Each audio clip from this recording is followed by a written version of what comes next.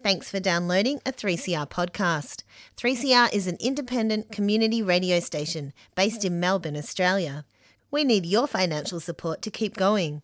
For more information and to donate online, go to 3cr.org.au. Now stay tuned for your 3CR podcast.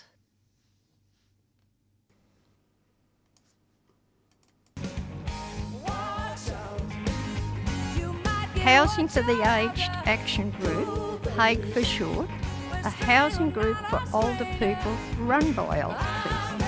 Present Raise the Roof!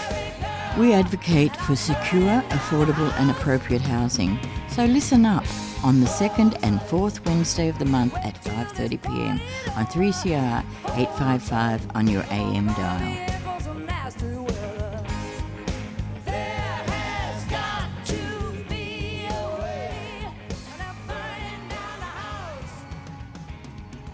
That's right. You're listening to Raise the Roof on 3CR. I'm Fiona and I'm joined in the studio today for the first time by our new co-host for the show, Leonie. Welcome, Leonie. How are you today? I'm good. How are you? I'm very well. I'm extremely excited to be here for the first time in this role. It's going to be a steep learning curve. Yeah, no, it's fantastic to have you. We haven't lost Pam altogether, but or Shane. We're just taking a little bit of a turn. So sometimes I'm here, sometimes Pam's here, sometimes Leonie's going to be here, and also we're never going to lose Shane altogether. As much as he might like to run away, he won't be able to. So yeah, it's really great to have a new team here at Raise the Roof on 3CR. Today we have some sad news. Long-term members of Housing for the Aged will remember Frances Swan, who was one of our longest members, actually. She was one of our first life members. She sadly passed away last week after a short illness, and we were very sad to see Frances go. She was staunchly there at most of our meetings over many, many, many years, including our volunteer luncheons and our annual general meetings.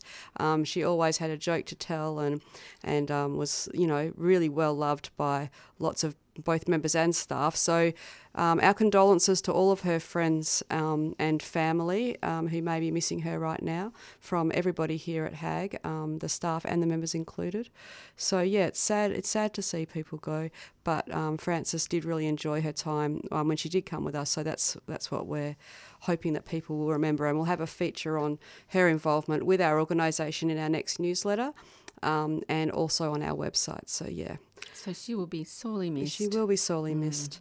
Today we actually, on the show, have an interview with Miffin Jordan, who is who's a researcher with Per Capita, who's been doing some stuff on co-housing. And I know that's an interest of yours as well, Leonie, the co-housing area. Yes, well, in my group, NASH, which is part of Ageing on the Edge, our South Australian committee members were very keen on exploring co-housing because there's something happening in South Australia that's being supported with the government. Oh, great. Initially, some research and talking about co-housing. Yeah, so we're featuring an article on co-housing in our September newsletter. Oh, fantastic. So we're going to head straight into this interview. It's actually, we got to chatting so much about this exciting topic about co-housing and about the idea of a different sort of in-home aged care that the interview went over a little bit. So it's actually going to be split into two.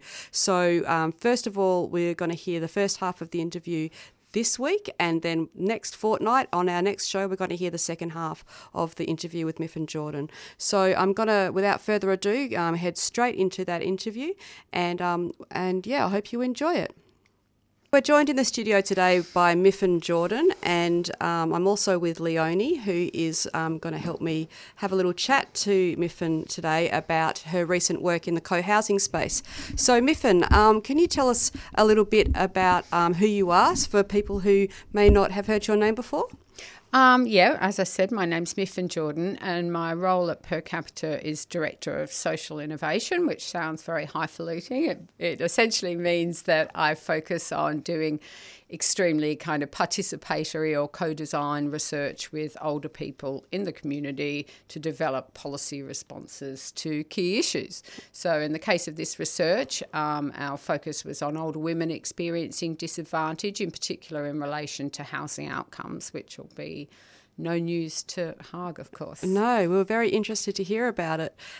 So Per Capita, are they an organisation that mainly does research or? Yeah, look, we're a think tank, and some people may be a little bit unsure about that, what that is, but we do a lot of research. We have a key focus on inequality and disadvantage. We do a lot of research in terms of reform economics. We have a program around that. We have an particular interest in gender, and we do a lot of work around gender, and also a focus on ageing, which has been funded by the Wicking Trust over 5 years in our Centre for Applied Policy and Positive Ageing, and that's where my work focuses. Oh, cool. We've got a little bit of funding from Wicking as well, which They're Leonie's great partially people. funded through. Oh, okay. Hi, Miff. This is Hi, Leonie. Hi, Leonie. Fiona. The project I work on at Haag is also course. funded by the Wicking Foundation, Yeah. which is part of the Ageing on the Edge project. Yes. And I run the group that is basically the lived experience group for that project called Okay. NASH. That's our acronym. Yep. National. Oh, I hate acronyms. I'm not going to say it. Yes. And I'm just asking you about your research. Yes. You've recently published some research called Mutual Appreciation, That's right. and you call it a think piece. I Can do you call it a think tell us about piece. I suppose it's a kind of a slightly modern way of calling it a discussion paper, but it started out really as, it's what we call social innovation or co-design research, which is really about kind of skilling up people in the community with the lived experience and giving them the tools to develop policy themselves.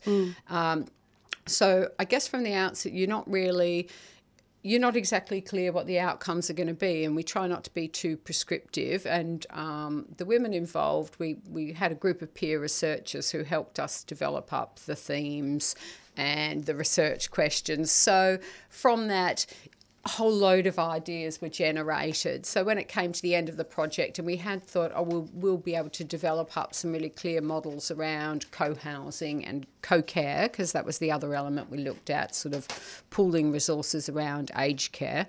Then we thought we'd come up with clear recommendations, but really what we came up with was a whole lot of new kind of, perhaps not new findings, but new ways of looking at things, and a whole load of ideas which could influence those. So it was put together as a think piece rather than a finite piece of research. So really a launch pad, hopefully, for future projects and future research. Yeah, so it's a bit of a work in progress, and you really involved older people in the development of Absolutely, it. yeah. So as I said, we have group research, peer researchers from the beginning who are trained around the issues facing what I call gender disadvantage in older age, and looking at housing outcomes and care outcomes and the push factors around that. And they were trained up and then went out and conducted a series of community interviews, which were really quite complex. I mean, the peer researchers were really, turned out to be an extraordinary group of women who, I know this because I was the lucky person who had to transcribe all the hours and hours of audio tape, but really quite complex conversations around some difficult issues. So we kind of focused on past, present and future in terms of housing and care as we grow old. So some of those areas are quite complicated. So it was with a lens of co-housing or ideas around cooperation and shared resources in older age. But a lot more came from that. Yeah. Yes, it seems like a very modern way to do research, to really from the bottom up rather than the top down. Have you got a sense of the difference in findings you might have had if you were doing it in a way where you would just have experts coming in with a top down view rather than it being generated by the women? Yeah, look, absolutely. And I think it just goes back to what I was saying about, you don't start, you start out with your hypotheses, but they're not particularly prescriptive. So from the very outset, involving the peer researchers meant that we shaped the themes around the research and the questions quite differently than if I'd done it as a researcher by myself or somebody with a focus on kind of the economics of housing and public policy. So there was a lot more about the importance of experience and how women experience the kind of notion of home as opposed to just bricks and mortar housing. What was important to them? What does home mean? What does care mean? So not only from the outset of organising how the research was structured and undertaken, we then invited not only the peer researchers but all the participants to come in and be involved in some all-day co-design workshops, analysing the findings and kind of trying to draw key points from that. So from that, the things which we found were, they weren't all related to housing, they weren't all related to care, but it kind of brought it all together in a really interesting sort of holistic way. Yeah, it sounds like a really great project, thorough way of dealing with it. Yeah, look, I think it was. Yeah, you were saying before we went on air, you were talking about one of the findings of your research, which really isn't surprising, but it was very strong findings of the gender disadvantage, or the result of lifelong gender disadvantage for women and that relationship to co-housing. Can you talk about that? Yeah, look, absolutely, Leonie. So I think, working for Haag and Aging on the Edge, you'll be well aware of some of what we call the push factors or drivers for disadvantage for women in terms of housing outcomes, and particularly housing outcomes in older age. So women across the life course experience particular, what I call, barriers to wealth accumulation. So, they're those kind of structural barriers around, the gender pay gap and patterns of paid workforce participation, which are very much shaped by women's unpaid care. So often looking after children, looking after ageing parents, etc. So what's usually termed sort of in the kind of economic circles as reproductive labour, so that kind of work which is focused around the home, so running a household, raising children, as I said, and everything around that impacts women's ability to go and earn a decent salary, to reach a kind of seniority of positions in paid work, which might bring high enough wages which they can then accumulate for super and retirement savings. It also shows the ways in which women approach this expenditure differently. So that was another thing, that women tend to focus not so much on the big ticket items like investing a kind of self-funded retirement portfolio, but focusing on their expenditure on the family, on children, on the day-to-day running of the household. So often, and this was obviously traditional as well, because as I'm sure you know, women weren't actually able to get a mortgage by themselves up until I think it was 1972 or something like that. And even after that, it was difficult. So they had to have a male guarantor. So all these kind of things. So women have traditionally not had a kind of a push to purchase property and see that as routinely part of their life course. So all these little barriers and the changes in expenditure and what they focus on does accumulate across the life course and lead to poorer housing and financial outcomes in older age, unfortunately. In my research I did, I found some other research that had been done into the actual economics of women's work, and that if women were paid for the reproductive work that they do, this is just not, this isn't including looking after parents or other types of work, but just raising children, that it would be the single biggest paid workforce in any country on the planet. It dwarfs all other activities in terms of its if it was paid. Yes, absolutely. And I think we call that in kind of policy circles the care economy, and there is this huge kind of unbalance between women contributing all this unpaid care work and the value of that, which you've just mentioned.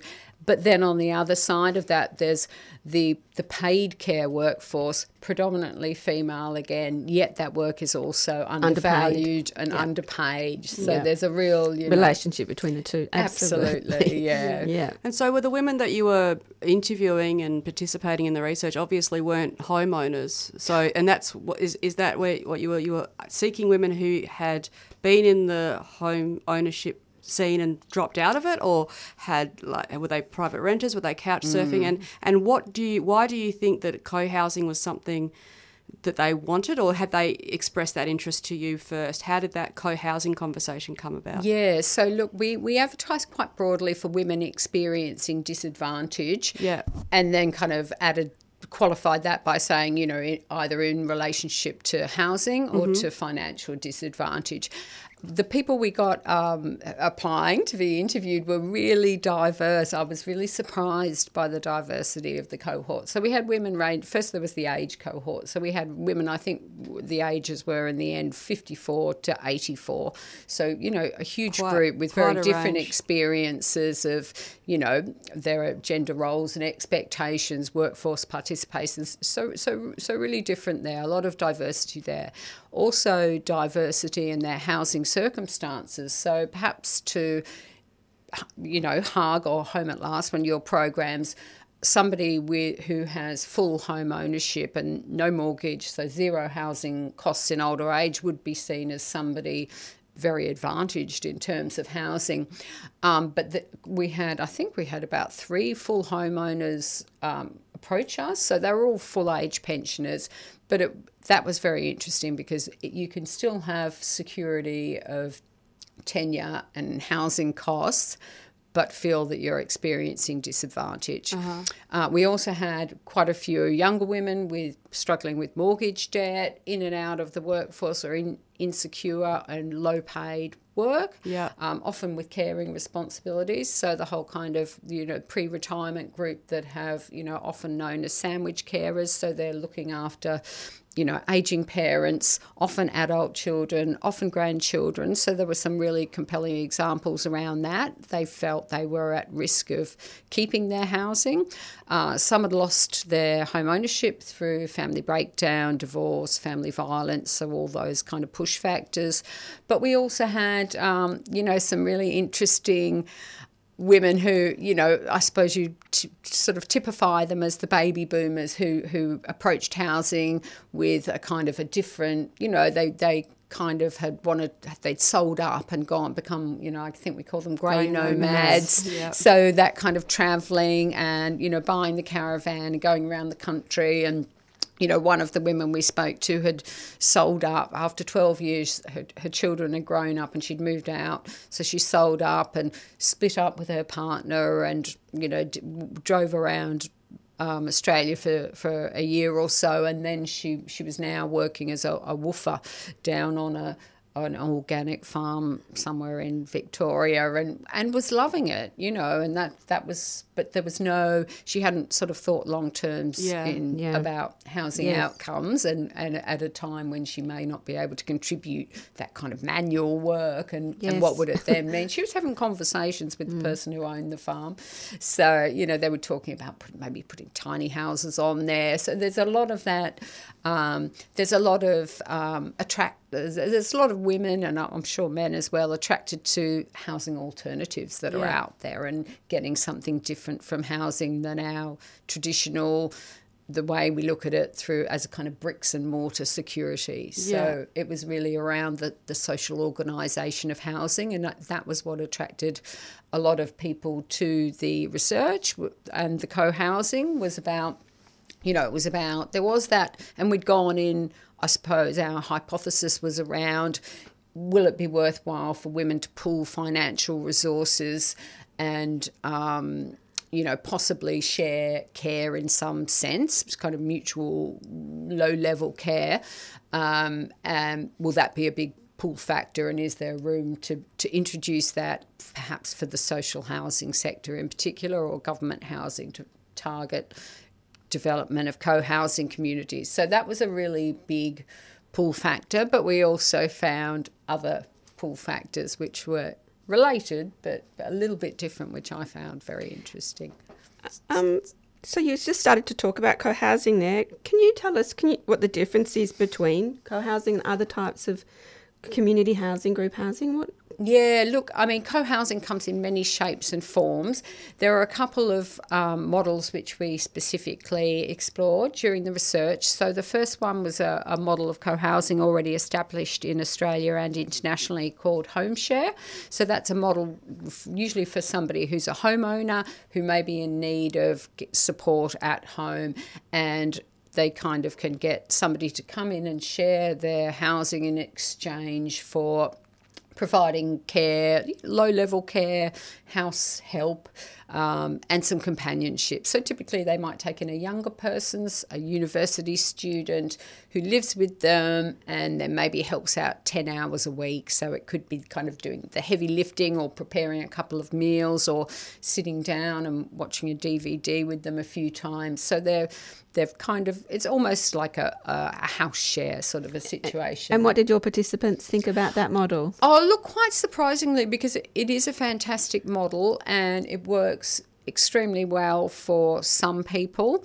And so I was expecting, I knew we weren't going to have many homeowners, so we were putting it as well to the women as, is this something that you would do if you were experiencing homelessness? And we did have some of the women interviewed that were experiencing homelessness. So would you be attracted to a model like that where you could move in with somebody and really get free rent for 10 hours care and support a week? But almost unanimously, the participants weren't keen on that model. They thought it was, you know, and I'm unquoting here, and obviously nobody can see me, but a great idea, but not for them. Okay. So they had concerns really in terms of, I think you'd say the kind of the intensity of the potential intensity or problems around the relationship. So even though under the home share model, the relationship is quite carefully managed by external providers who kind of match up participants, and they really keep a close involvement with it for at least the first 3 months and check how everything's going and how the relationship's going. And obviously the people that manage the program are very aware of potential vulnerabilities for people and potential tensions. You know, what if the tenant wants to have friends over for a meal? You know, so there's all these little things.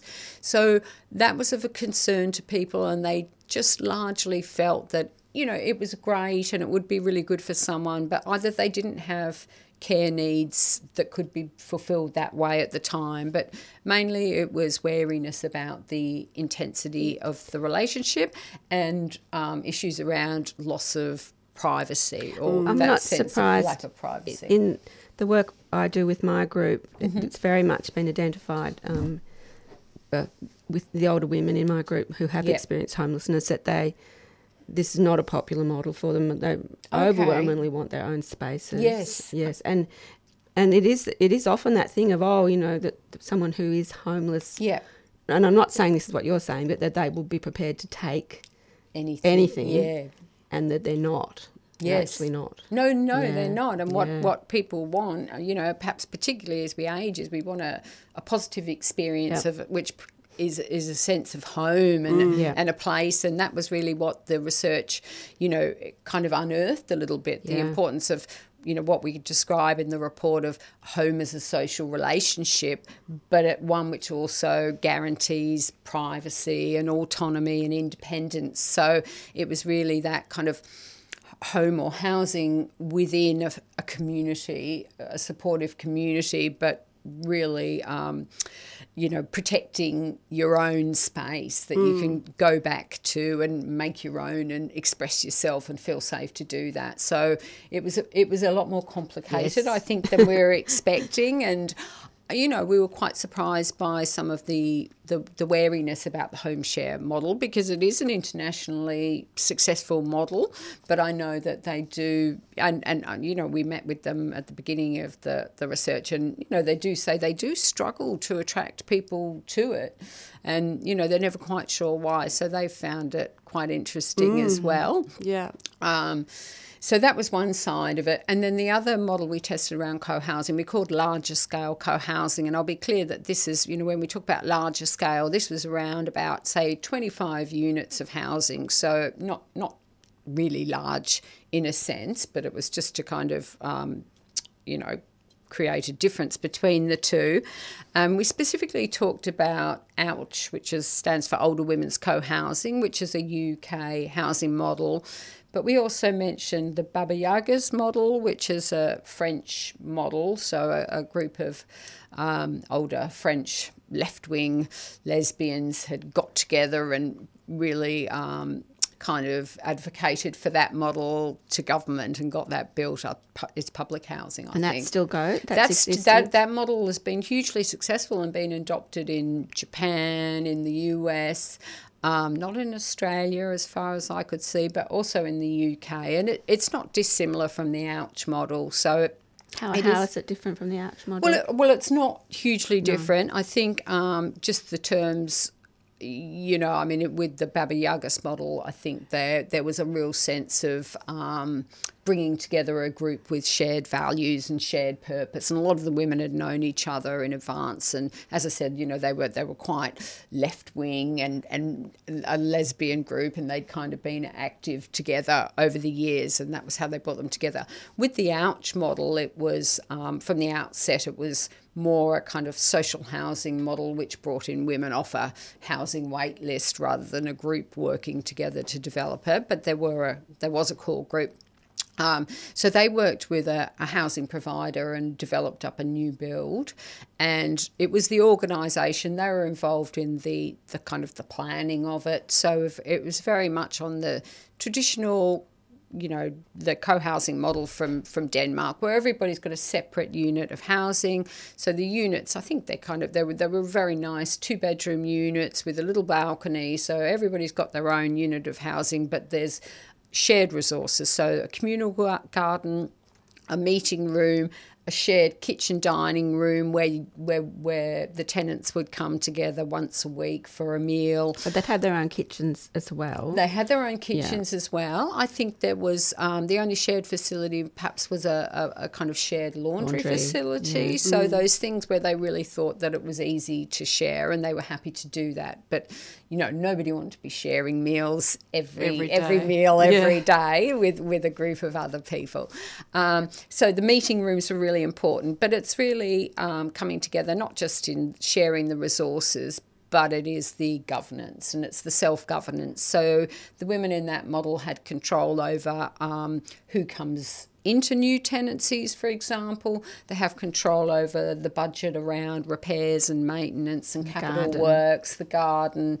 And there was an expectation that everybody contribute something, but also an understanding that people can contribute in different ways, and that what you're able to contribute at any given time can change and be impacted by your health. Exactly. Yeah. So a lot of those things. And so the smaller co-housing model is the same principles but just less houses. Is that basically what it is, or is it different in some other way? Look, the small co-housing model is really a tenant. It's more of what I would call a flat share or a house share. It's really about a house share, coming together to share a premises with one other person. Yeah. Whereas the co-housing was more about sharing a community. Yeah. So I guess it's broader, and it's establishing something outside of the housing and outside of the notions of reciprocal care and friendship and networks.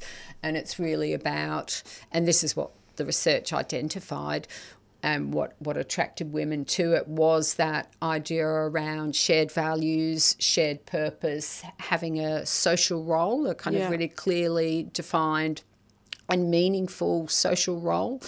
There was also a lot about just feeling that you would be noticed if you went missing or were unwell. Yes. I mean, women mentioned, and we talked to them in the research about, what would be your kind of, if you had a magic wand, what would be your ideal older age, what would that look like in terms of housing and care? And so many of them talked about being part of a community, being checked on regularly, people noticing if I was not there, feeling relevant, having a social identity. So all those things we know are important across the life course, but particularly important as as our worlds may become a little bit smaller in older age, and we're less out and about in the broader world, and I think, I can't remember what the statistics are, but it's something like the kind of the area in which we traverse kind of narrows right down as we get older. Yep. You know, we might not be able to drive, etc. So the kind of the proximity of relationships and social networks is increasingly important. Yeah. Yep, so that was Miffin at Per Capita, and you can hear the second part of that interview next time you listen to the show, and you can listen to it on our podcast as well. So that's all we have time for, unfortunately, and I look forward to talking to you next fortnight. Bye.